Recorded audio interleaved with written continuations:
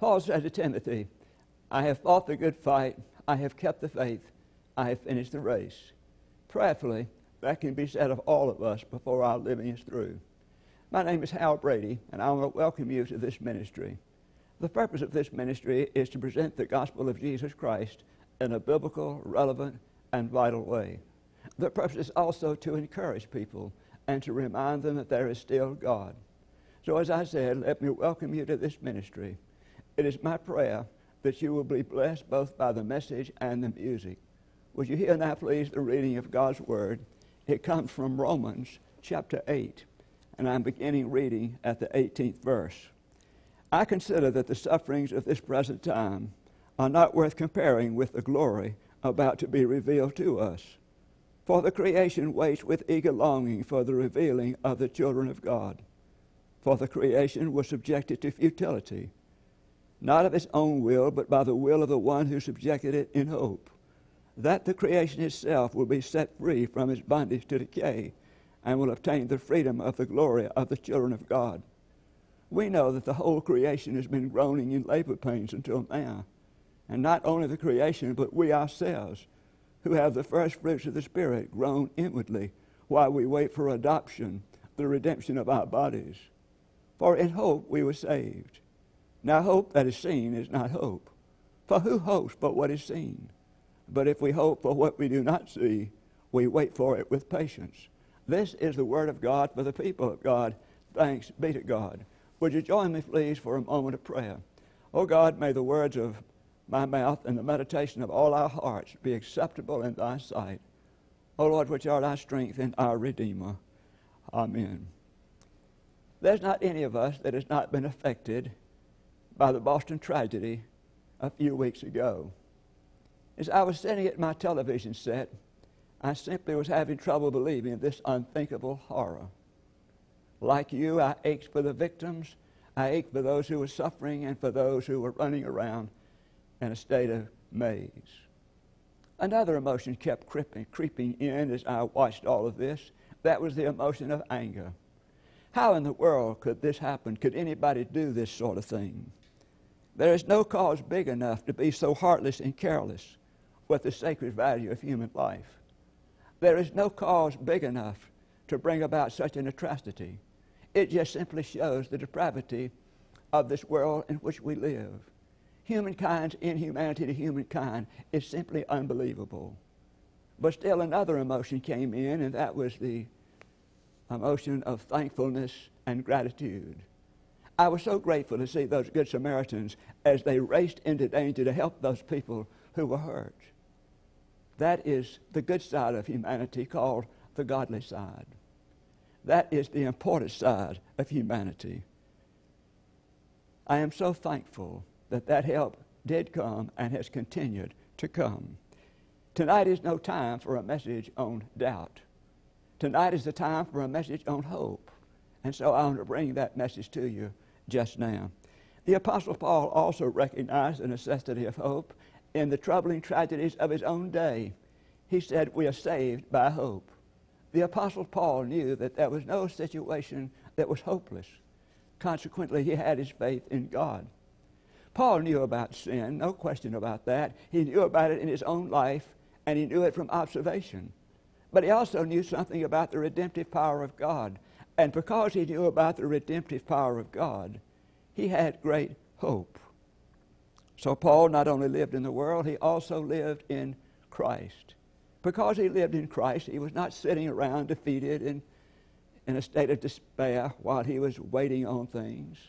No, he was waiting with an expectant hope that God would simply recreate creation. The Apostle Paul was an apostle of hope. In Thomas Shapcott's novel, Bellevue, we have the child who is the leading character say to his grandmother, when you die, what will you leave me? His grandmother says, sole heir of my hopes. So as people of God in the 21st century, we say to the Apostle Paul, what will you leave us? And then we say, for God's sake, for the world's sake, for America's sake, for our city's sake, make us heirs of your hopes. Realizing that hope brings salvation, hope brings encouragement, hope brings sensitivity. Realizing all of this, I want to bring a message on hope. But the idea is, how can we remain hopeful in a hell of a world like this? That is the question. We can live a hopeful life by recalling our hopelessness. What is it that makes us hopeless? And of course, the idea is if we name our demons, we'll be able to overcome them. What has happened to hope in our time? Hope has taken a tremendous beating in the last century and in the beginning part of this century. Why is hope in such short supply in America and in the other world parts as well? As Paul would suggest, the whole creation has and continues to groan in travail. Now, if we do not understand and accept the rest of what Paul is saying in this book of Romans, we're going to wind up in a hopeless state ourselves. A little girl came home from school, and she had a bad report card. An F was for spelling. When her mother demanded an explanation, she said, "Mommy, words fail me." Well, the word hope has failed a lot of people in our time. Why do we have so many people living in despair and dejection and just heartless? Why do we have all of that going on in our time? For one thing, we've become shallow in our hopes. For a long time now, we've been robbing the great words and squeezing the moral content out of them until they simply have become superficial. Hope, like freedom, has become superficial and secular and almost meaningless to many people in our time. Hope has come to mean simply look on the bright side. Look on the bright side. You know, there's a familiar story of a little boy who was standing with his father, and they were looking into a pet shop. And it was the little boy's birthday, and his father wanted to buy him a present, one of these little puppies. So he looked for a long time. Finally, his father said, "Son, have you picked one out yet?" "Yes," he said, as he pointed to one who was furiously wagging his tail. He said, "I want the one with a happy ending." We all do. We all want the one with a happy ending. There's nothing particular virtuous about it, but that's what hope has come to mean in many people's lives in our time. Precisely that. And then secondly, for another thing, we have been putting our trust in a lot of false hopes. Over the arch of the library door of one of our great university campuses are carved these words: "Knowledge is the hope of the world." While believing strongly in education and the educative processes, I say to you that is a mistaken paganistic philosophy of life. Knowledge by itself is not the hope of the world. Knowledge with a humane purpose is the hope of the world. Now I want you to hear this quote. It was spoken by a prominent American educator in 1912. This is what he said: "Today we have no fear of war, famine, pestilence, or failing resources. The advance of knowledge has safeguarded humankind from these ills." Poor, misguided, educated soul that he was. For since that day we've gone through 2 world wars, a number of police actions in trouble spots around the world, and through the worst depression any nation has ever gone through, and remained intact, and all in spite of education. I would remind you that the greatest threat in the world today is not the ignorant person.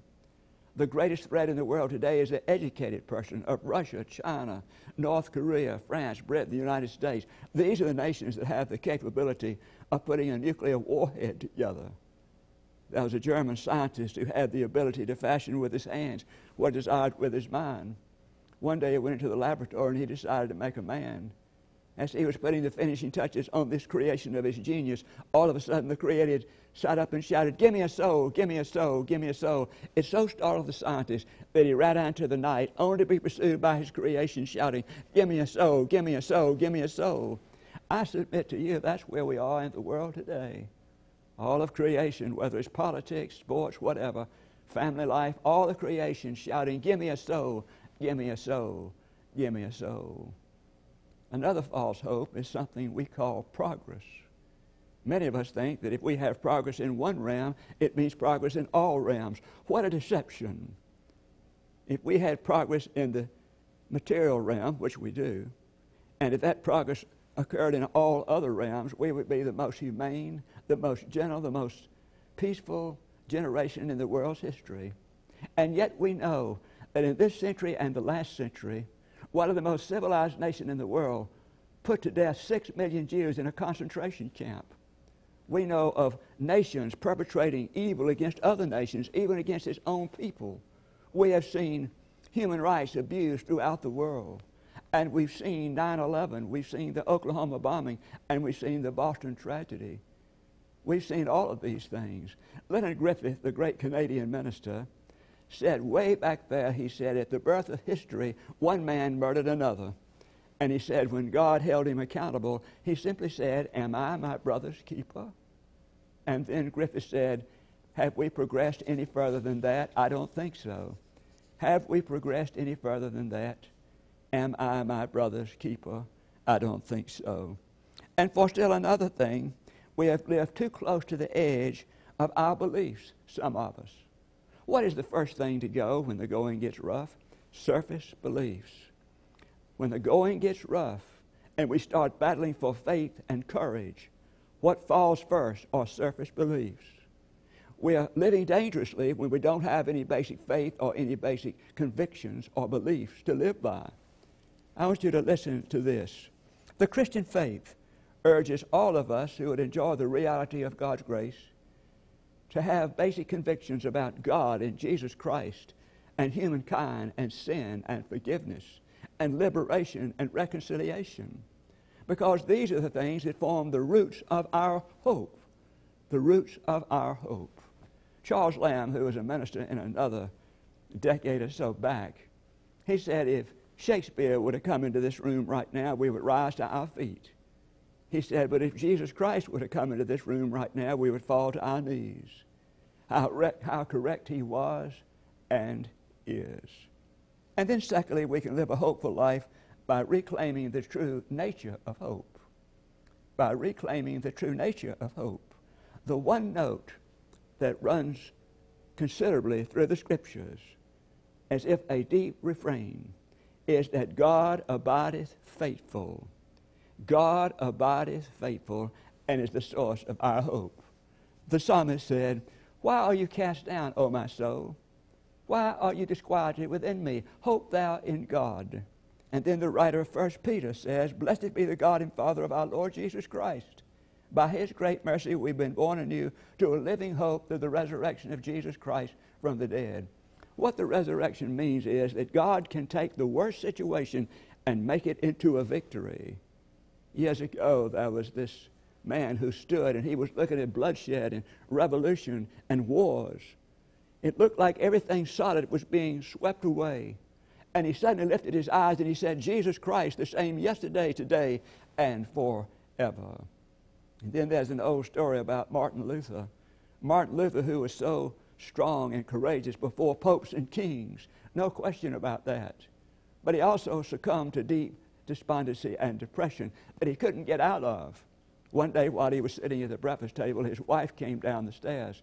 She had on a black dress and she was mourning. She went over and closed the windows. She locked the doors and she tiptoed around the room.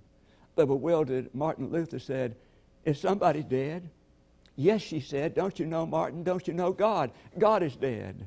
The old German snapped out of it and he understood what she was saying. Joseph Zizou has written a book called Still We Can Hope. He says that in times of crisis, when the resources of men and women shrivel, the resources of God unfold. Storms are the affairs of earth. The rainbow is the affair of heaven. Now, Jesus gave us some secrets of life that help all of us to overcome the low moods that we overcome. First of all, he lived his life shaped by prayer. He lived his life shaped by prayer. Secondly, he knew the power of praise. You remember that Emmaus Road experience? He was walking with his disciples. His disciples didn't even know him. They didn't recognize him. He started explaining to them Scripture. He went through so much of Scripture, but they still didn't understand who he was.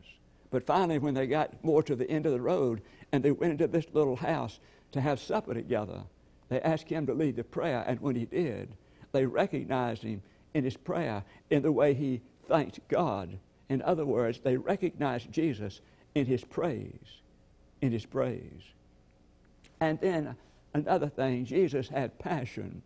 He was passionate about finishing the mission that God had set for him to do. Rembrandt, I think, has a picture of Jesus and his inner thoughts.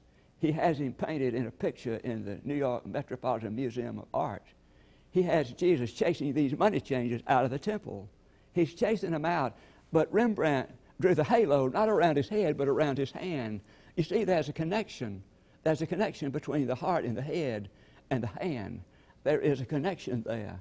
So if we have prayer and praise and passion, we'll be able to stand on the hopeful rock of God's grace and get our power for living. And then thirdly, we can live a hopeful life by thinking small. You heard that right, by thinking small. Do you know there was a college religion professor said that if by chance they ever opened the biblical canon again, he has a beatitude he'd like to add into Holy Scripture. This is what it would say: "Blessed are those who think small, for they shall become a people of hope." According to this professor, hope happens when you get your hands on something you can do something about. Hope happens when you get your hands on something you can do something about. Think small. You know, Jesus told us so much about this that we often overlook it. Let me give you an example. How many disciples did he have?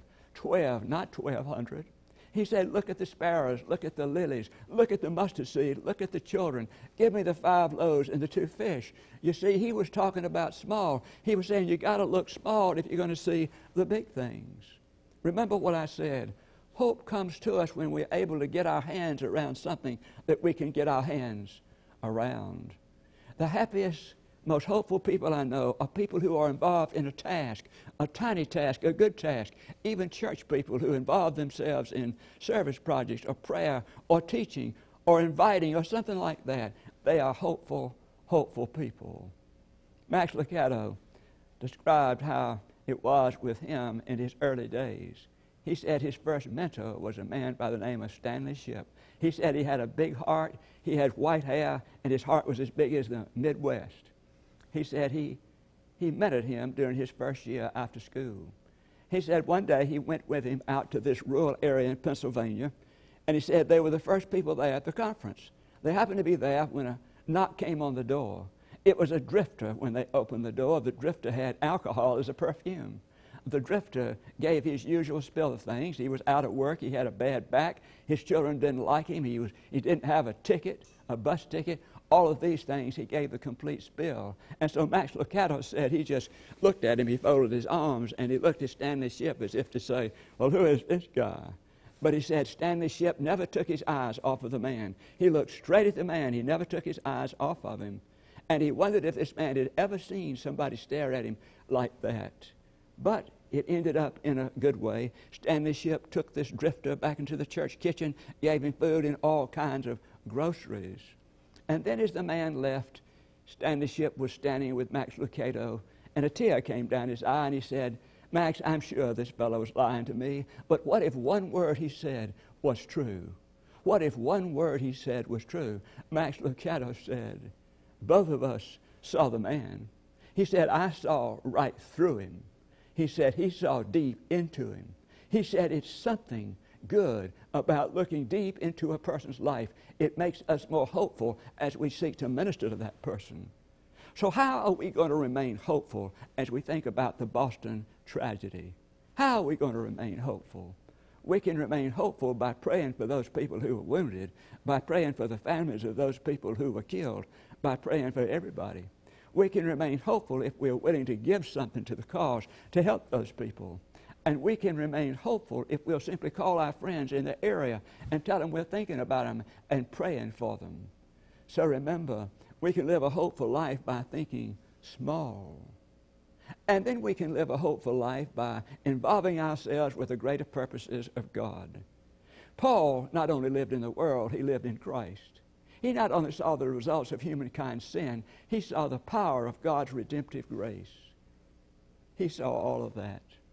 You know, there's a story that comes out of William and Mary School about a president named Ewell. Back before the Civil War, William and Mary was a thriving institution for the first century and a half. It was an outstanding college in Virginia. Everything went well. But then the Civil War came. And after the Civil War, the hard days of Reconstruction. And in that day, the school went down. The students left. The buildings went in decay. There was no money. Everybody thought the school was finished, absolutely gone, except this president. His name was Ewell. Every day he would go out to the school, he would climb the tower, and he would ring the bell as if the students were there. Every day he did that. He did it for 7 years. For 7 years. Finally, people began to agree with him. So the first thing you knew, students started coming back. The money started coming in. The buildings were taken care of. They were renewed buildings. All because of one president's hopeful heart that kept things going. What is hope? It is a picture or a conception of what may be. If we can't dream it, we can't have it. But if we can dream it, just perhaps. And so we say, St. Paul, as 21st century people of God, what will you give us? And then we say, for God's sake, for the world's sake, for America's sake, for our city's sake, for everybody's sake, make us heirs of your hope. Make us heirs of your hope. Let us pray. Lord, thank you for this day. Thank you for the hope that resides within us because you reside within us. Oh God, we do pray for our friends in the Boston area who had so much happen to them in recent days. We pray for those who are still dealing with their wounds. We pray for those, oh God, that you would comfort those who lost their loved ones in those 3 incidences. And we pray for others, oh God, who are dealing with it in a mental, physical way and any other way as well. We thank you, oh God, that you hear our prayers. We thank you, oh God, for this country in which we live and the opportunity of lifting you up in this moment. God, and bless these people who are within the sound of my voice in the sight of this picture. Be with them in a special way. It's in your name. Amen.